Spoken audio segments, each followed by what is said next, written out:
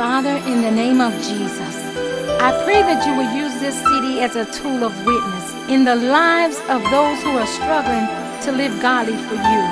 I pray that it will bring deliverance and set the captive free. Lord, as it goes beyond the prison walls, the highway and byways, that it will compel those to come unto you. Lord, those that are struggling, that they'll begin to live victoriously. And Lord, when that race is over and it is all finished, Lord, they can come unto you and you will say, well done, thy good and faithful servant. In Jesus' name, amen.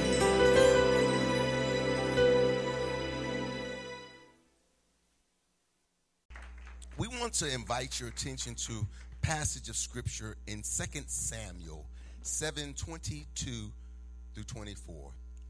The writer says, wherefore thou art great, O Lord God, for there is none like thee, neither is any God beside thee, according to all that we have heard with our ears.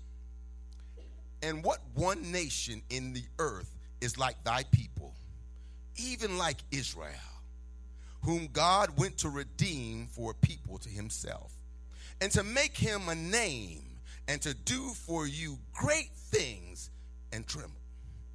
For thy land, before thy people, which thou redeemest to thee from Egypt, from the nations and their gods. For thou hast confirmed to thyself thy people Israel to be a people unto thee forever, and thou, Lord, art become their God. I want you to pay close attention to verse number 25. And now, Lord God, keep forever the promise you have made concerning your servant and his house. Do as thou hast said. Eternal God, we are grateful to you, and we're thankful, Lord, to be in the house one more time, to be in the number, Lord. And we ask you, O Lord, while we're here, God, help us not just to be a hearer of the word, but help us to be a doer of it. Now, Lord, your servant, Lord, needs your anointing, because it's through your anointing that yokes are destroyed and chains are broken. And Lord, when all of these things have taken place, souls are delivered, people are saved, people are, Lord, repented of their sins and have been baptized in your name, and you fill them with heaven's Holy Ghost, we'll remember to give you the glory and the honor and the praise. Let everyone say in Jesus' name. I want to minister to you from the thought coming from the last few words. Lord, do as thou hast said. Lord, do as thou hast said. Just a little backdrop. What happened in the 7th chapter? We find that one of God's anointed has a desire in his heart. Let me just stop here a moment.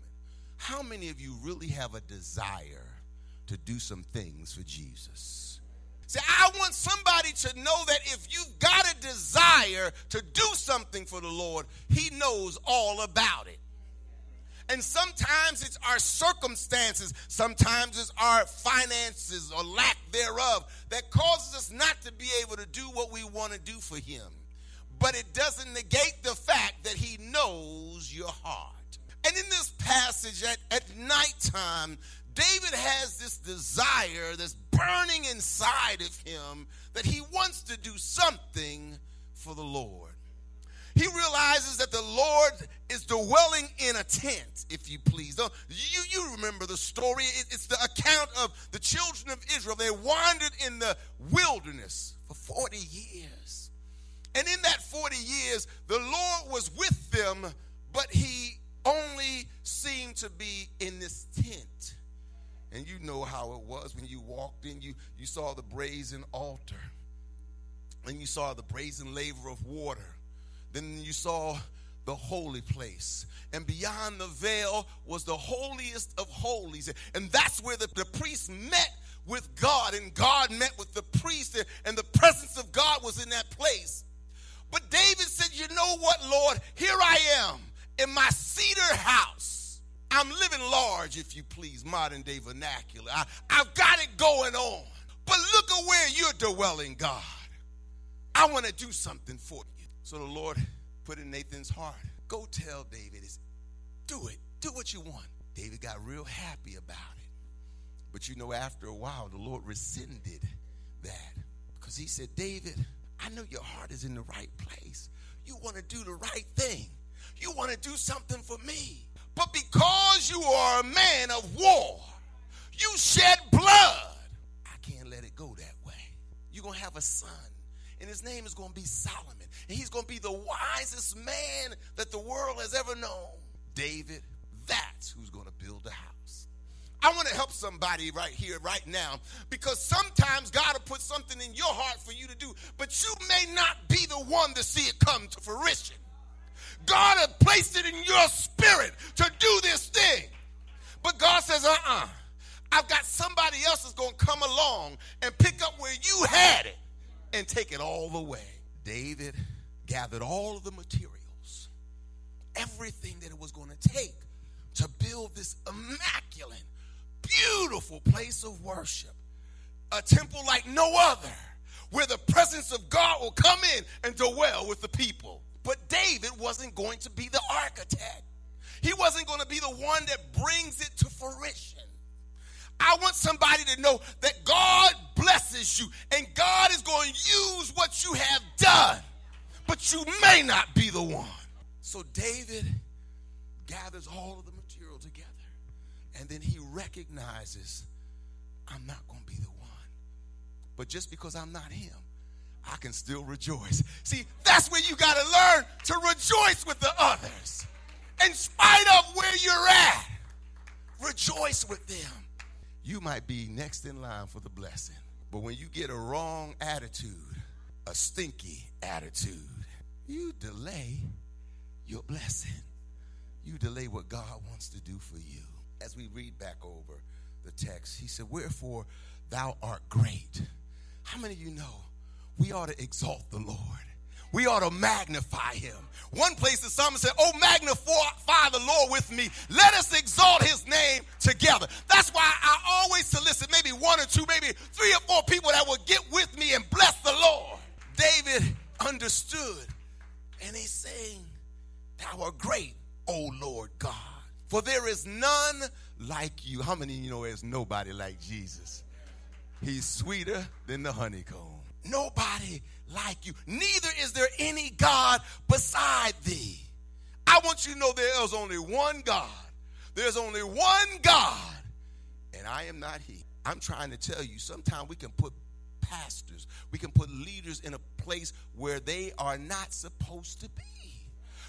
What happens is, and I'm trying to help some church folk right now. It's all right to pray for the man and woman of God. It's all right to encourage them. But when you begin to exalt them above measure, that's dangerous. Because what you actually begin to do is worship the creature more than the creator. I could rattle off some names, and you probably think I'm throwing shade on them. No, I'm not. I'm simply saying, is God using them? They're just the conduit. They're just the channel of blessing. But it's God that deserves all the glory. It's God that deserves all of the praise. For in him we live, move, and have our very being. David understood this. He began to give God his props, if you allow me to use that praise. Neither is there any God beside thee. Then he says, according to all that we have heard with our ears. How many of you know that faith cometh by hearing, and hearing by the word of God? We got to learn to hear what thus saith the Lord. See, God could be speaking right now to each and every one, but in a different way. He could literally be ministering to somebody and you not aware of it. You don't know, like I know, what the Lord has done for me. See, you can't tell my story because it's mine. He goes on to say, and that one nation in the earth. And what one nation in the earth is like thy people? There's nobody like us. Nobody like the saints of the Most High God. We are a peculiar people. That's what Jesus says in the word. We're peculiar. We're a holy people. He said, there's none like them. Then he says, even like Israel, whom God went to redeem for a people to himself. How many of you know you were bought with a price? I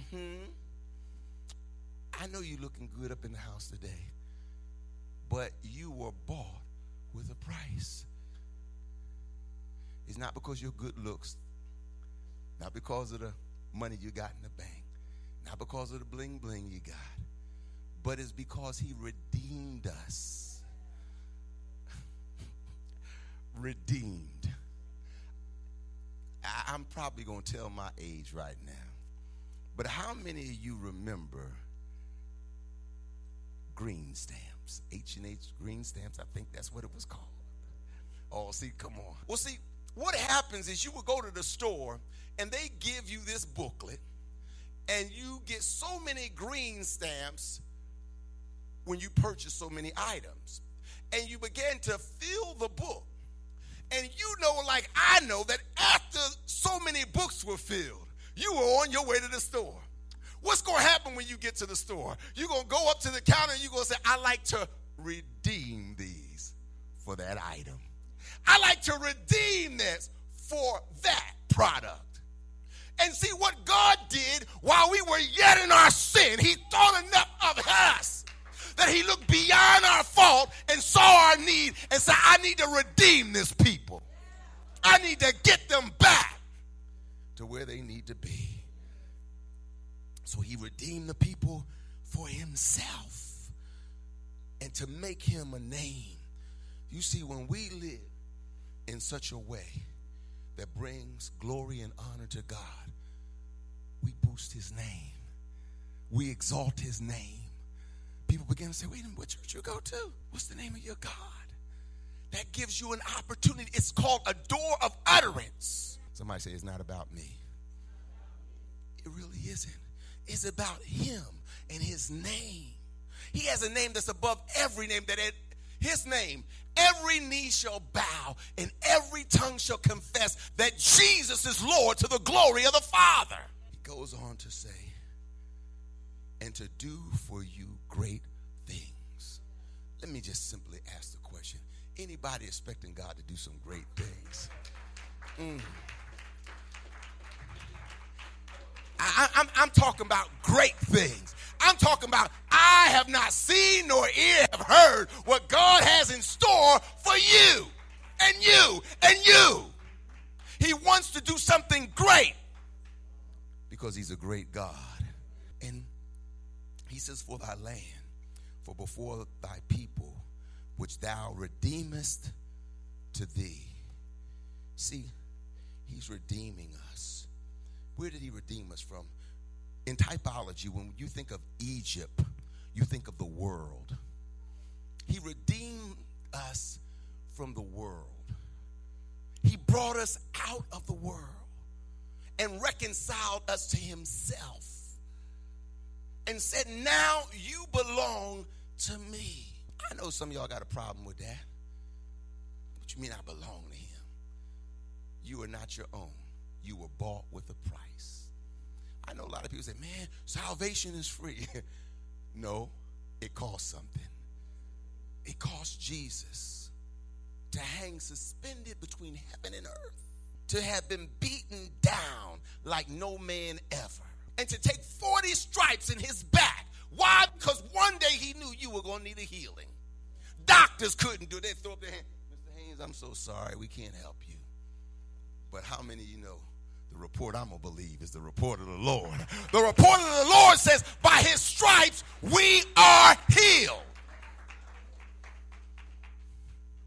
So he goes on and he just shares with us. He brought us out of Egypt from the nation and their little GODS's. I put the emphasis on that because some people are caught up in some stuff, and I'm trying to tell you, it ain't going to last. And then he says this. I want you to really get this. He says, for thou hast confirmed to thyself thy people Israel to be a people unto thee forever. God didn't bring you on this side for you to backslide. Or I'm talking to a spirit now, not a person, but a spirit. Because God wants you to know I'm married to the backslider. See, you know, in some marriages, people literally walk out on the spouse, and then it's over for all intents and purposes. I tell my wife, she ever say, I'm leaving you, I say, I'm going with you. Ain't no leaving here. But see, what we have done, we have gotten and allowed the world to get us to a place where we really and truly forget from whence we came. I don't know about you, but I never want to be the old man again. I can't afford a Lazarus to raise up. I can't afford for that old man to raise up, because he done so much for me and brought me up and out of Egypt land and took me away from the little GODSs I was serving. Then he says this, to be a people unto thee forever. And thou, Lord, art become their God. Rhetorical question, meaning no need for an answer. How many of you serve the one and only true God?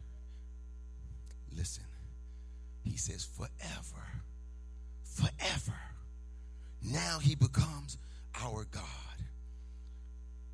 And now, Lord God, keep forever the promise you have made concerning your servant and his house. Then he says, do as thou have said. God, in essence, I want you to do as you promised. I want you to remember what you said when you delivered Noah and his family.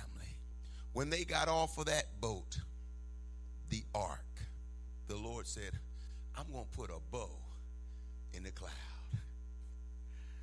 I want you to know, whenever you see that bow, what that means to you is that I'm a promise keeper. Because I'm telling you, when you see that bow, it declares, I'll never, ever destroy this earth by water again. I know some of y'all said, well, I don't know. There was a tsunami there, and all of those people got washed. What did he tell you? I will never, ever destroy the earth again by water. We ain't say nothing about fire, because there's fire this time coming around. Lord, do as thou have said. Let me give you a little fact here. God's word is filled with promises to his people. Anybody believe that? And it is believed that there are approximately 5,467 promises to which God is unchangingly committed and upon which believers can totally depend on. How many of you know you can believe on what God said? I'm going to tell you how emphatic I believe this. If God said, you see that train right there? Get on it. It's going to be pulled by a mosquito. See, I know I got some doubters in the house. Man, Pastor, I believe God. But if God said it, whether you believe it or not, that settles the issue. I figured somebody wasn't going to get on that train with me, so I'm moving on. Let me see. But I want you to know that for those that understand it, he's unchangeably committed to those that will depend on him. However, these promises are conditional. Somebody say they're conditional. Somebody say, what does that mean? I'm glad you asked. It's meaning, as a believer, we must do our part in obedience to God's word in order to see the promises come to pass. You see, God promises were never meant to be thrown aside like a piece of discarded trash into the trash can, or to be kicked to the curb like nothing. However, the Lord delights in having his promises put into circulation. In other words, God delights when we come to him with a holy boldness and say, Lord, you said. See, I think some of us fear that if we say, Lord, you said, he gonna get mad at us. No. He delights when we come to him. He loves to see his children bringing them up to him and say, Lord, do as thou hast said. We glorify God and show our confidence in him when we plead his promises. Again, do you really think that God is going to be upset with you? And let me ask you this. Do you think that you'll break heaven's bank, so to say, by God answering your prayer request in 2020? I want to help somebody right now. 2020 is the year of answered prayer. Oh, see, I can tell I ain't getting many people because you don't believe your prayers. Well, let me help somebody else then. If you're going to pray, then you ought to believe. If you're not going to believe, then don't pray. One cancels out the other. I'm telling you right here, right now, some of you have been praying for some stuff for a mighty long time. But I'm here to tell you that in 2020, God is going to answer prayer. But you got to remember, it's conditional. You got to do something. You can't bankrupt heaven. He said he owned the cattle on 1,000 hills. The earth is the Lord and the fullness thereof, and they that dwell therein. You can't bankrupt heaven by asking God something and he turning around and answering you. Or will you be any less holy for giving you holiness to you? Let me say that again. Or will you be any less holy, meaning God, for giving holiness to you? Or do you imagine he will be any less pure for washing away your sins? This is what he said. Come now and let us reason together, saith the Lord. Though your sins be as scarlet, they shall be white as snow. Though they be red like crimson, they shall be as wool.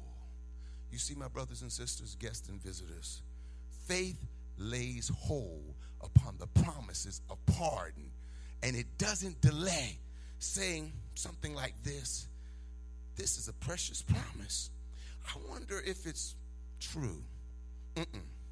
But it goes straight to the throne with it, and he pleads, Lord, here is the promise. Do as thou hast said. And our Lord's response: be it unto thee, even as thou wilt. How do you want this year to turn out from God? Do you have enough faith to believe God?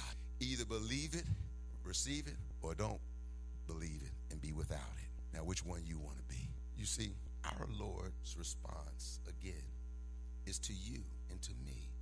It is unto thee as thy wilt. That's why I asked the question, what do you want from God? What do you want him to do? When a child of God grasps a hold of the promises of God and does not take it to God, it's like a sign that you're really dishonoring him. But when he takes it with a haste to the throne of grace and cries, Lord, all I've got is your word. See, that's the thing that differentiates us in a lot of foreign countries. When Pastor Ben Foley Tatega comes to the United States, he comes by faith. He boards a plane. Now, of course, he has to have money to get on the plane. But when he comes here, he doesn't know if he's going to have any engagement. He doesn't know if anybody's going to have him for revivals. He comes by faith. And a lot of times, I'll look at him and I can see there's no worry at all because he has this kind of faith. And I think, as I was alluding to, differentiates us here in the United States and our brothers and sisters in other countries. Because guess what? We have things. All they have is God. in his word. I'm going to tell you how hungry they are. There are sometimes, he told me there are some meetings that they go to, and it's literally hundreds of people that walk to that meeting, and they will walk for miles. And there are sometimes that they don't have Bibles, and they say, can you just please give me a page of your Bible? All they have is the word of God. Every word of God is pure, and he is a shield unto them that put their trust in him. All they have is the word of God. That's all I've got, Lord, is your word. And you're not a man that you should lie. And you have you not said this? And shall it not come to pass? Thou hast said it, therefore it is settled. And this is the confidence that I have in Jesus Christ, the same yesterday, today, and forever. Do you think that God is troubled by you reminding him of his promises? No. He loves to hear the outcry of the saints of the Most High God, the outcry of those who grab the hold to his promises and declare, I won't let you go until you bless me. You remember that account? Jacob wrestled all night long with, the Bible says, an angel. And when it started getting daylight, the angel said, let go of me. See, when you're desperate, somebody said desperate people do desperate things. The angel literally was losing the battle because there was an urgency that was in Jacob. And he says, let me go. He said, no, I won't let you go until you bless me. Then he asked this question, what is thy name? He said, Jacob. You see, in biblical days, a name meant something. It's not like how we name our kids some stuff we don't even know how to spell. Thank you, Jesus. We give them some names that, we struggle ourselves. Well, how do I spell that? And we don't even know the meaning of the name. But in biblical days, your name represented your character. So that's why the angel said, what's your name? He said, my name is Jacob. I don't think he was boasting. I was like, man, you better ask somebody. I'm Jacob. No. It wasn't like that. It was like, man, my name is Jacob. You see, because Jacob meant a supplanter, a trickster, a deceiver. He said, you know what? After this day, your name will no longer be called Jacob. You will be Israel because you're like a prince. See, that's why you got to get in this thing and get in it all the way. I won't let you go till you bless me. It is his delight to bestow his favor upon the life of that relentless believer. Are you a relentless believer? Or do you let the weather stop you from coming to church? Are you a relentless believer? Or do you let somebody say something to you? He said, I ain't never going back to that church. They hurt my feelings. Can I help somebody? Get over it. Jesus was hurt by those that said they loved him, but he kept on loving. He kept on caring. But some of us, we get so offended by the littlest things. But when you really grab a hold of this promise and you begin to declare, I won't let go till you bless me, I'm not going to let you stop my blessing. Again, if you are that relentless believer, you'll persevere. And let me ask you, or let me just simply make this statement. Believe it or not, the Lord is more ready to hear than you are to ask. And let me pass that by you again. The Lord is more ready to hear than you to ask. I want to help somebody because, see, somebody in here is living under self-condemnation. And because you failed God so many times, you just can't seem to part your lips to say, Lord, I need you. I messed up bad. But Lord, here I am just as I am. I'm wearied, I'm worn, but I know one thing. I found a resting place in you. But some of us, we just won't do it. We let that pride well up in us. We let that self-condemnation beat us down. But I'm here to tell you, he's more ready to hear you than you are to ask. Do you think that the sun is weary of shining or the fountain of flowing? It is God's nature to keep his promises because he's a promise. Talk back to me. So with that thought, come running to him at once to his throne of grace with these words, do as thou hast said. Genesis 28:15, and behold, I am with thee, And I will keep thee in all places whither thou goest, and will bring thee again into the land. For I will not leave thee until I have done that which I have spoken to thee of. Numbers 23:19. God is not a man that he should lie, neither the son of man that he should repent. Have he said, and shall he not do it? Or has he spoken, and shall he not make it good? Isaiah 40:8. The grass withereth and the flower fadeth, but the word of our God shall stand forever. Isaiah 55:11. So shall my word be that goeth forth out of my mouth. It shall not return unto me void, but it shall accomplish that which I please, and shall prosper in the thing whereunto I sent it. And Habakkuk 2:2-3. And the Lord answered me and said, write the vision and make it plain upon tablets, that he may run that readeth it. For the vision is yet for an appointed time, but at the end it shall speak and not lie. Though it tarry, wait for it, because it will surely come. It will not tarry. Titus 1:2. In hope of eternal life, which God that cannot lie promised before the world began. In Romans 4:21. And being fully persuaded that what he had promised, he was able also to perform. Hebrews 10:23. Let us hold fast the profession of our faith without wavering, for he is faithful that promised.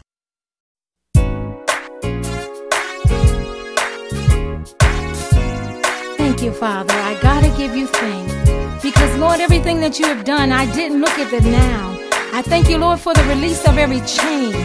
Everywhere I go, God, I gotta give you praise, because you have heard my cry. We have been smothered by the grace of God, and it has brought us joy. Therefore, Lord, we was able to make a joyful noise in this city. We have learned to forgive, and with that in mind, God, I just can't stop praising you. In the name of Jesus, we give you praise. Amen.